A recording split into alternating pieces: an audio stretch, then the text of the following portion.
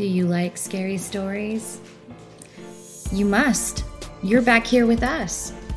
Here's some spooky stories from listeners just like you. MJ with a quick reminder. Don't forget to listen ahead or read our plot synopsis to decide if this story's too spooky for your child. Or maybe even you. Hope you enjoy. The Candy Corn Curse by Amy V.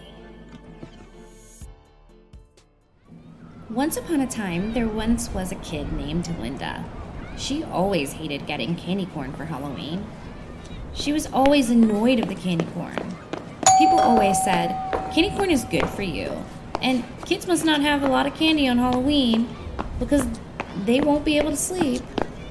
One day, Linda had enough, and she threw the candy corn bowls all over the grounds and stomped on them in anger of all the candy corn she got every Halloween.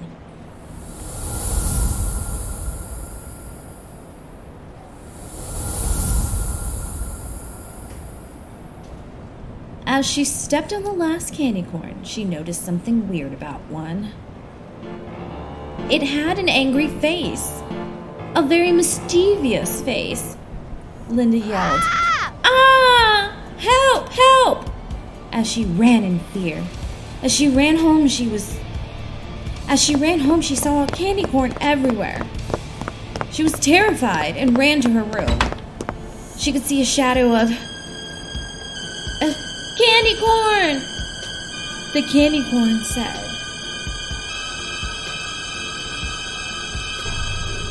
"You have disrespected the candy corn. And now you will be one of us to see how we feel."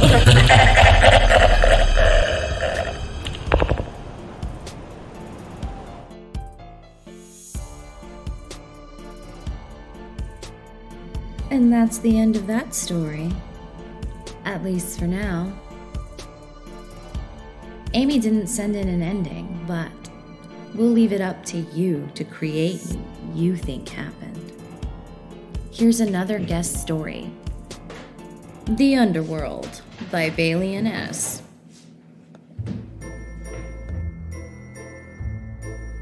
A boy was digging a hole. He jumped in and came out when it was so hot and the sky was red, and he never came back.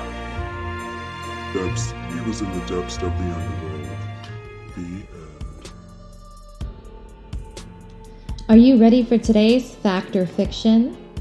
All right, listeners, let us know what you think. Fact or fiction?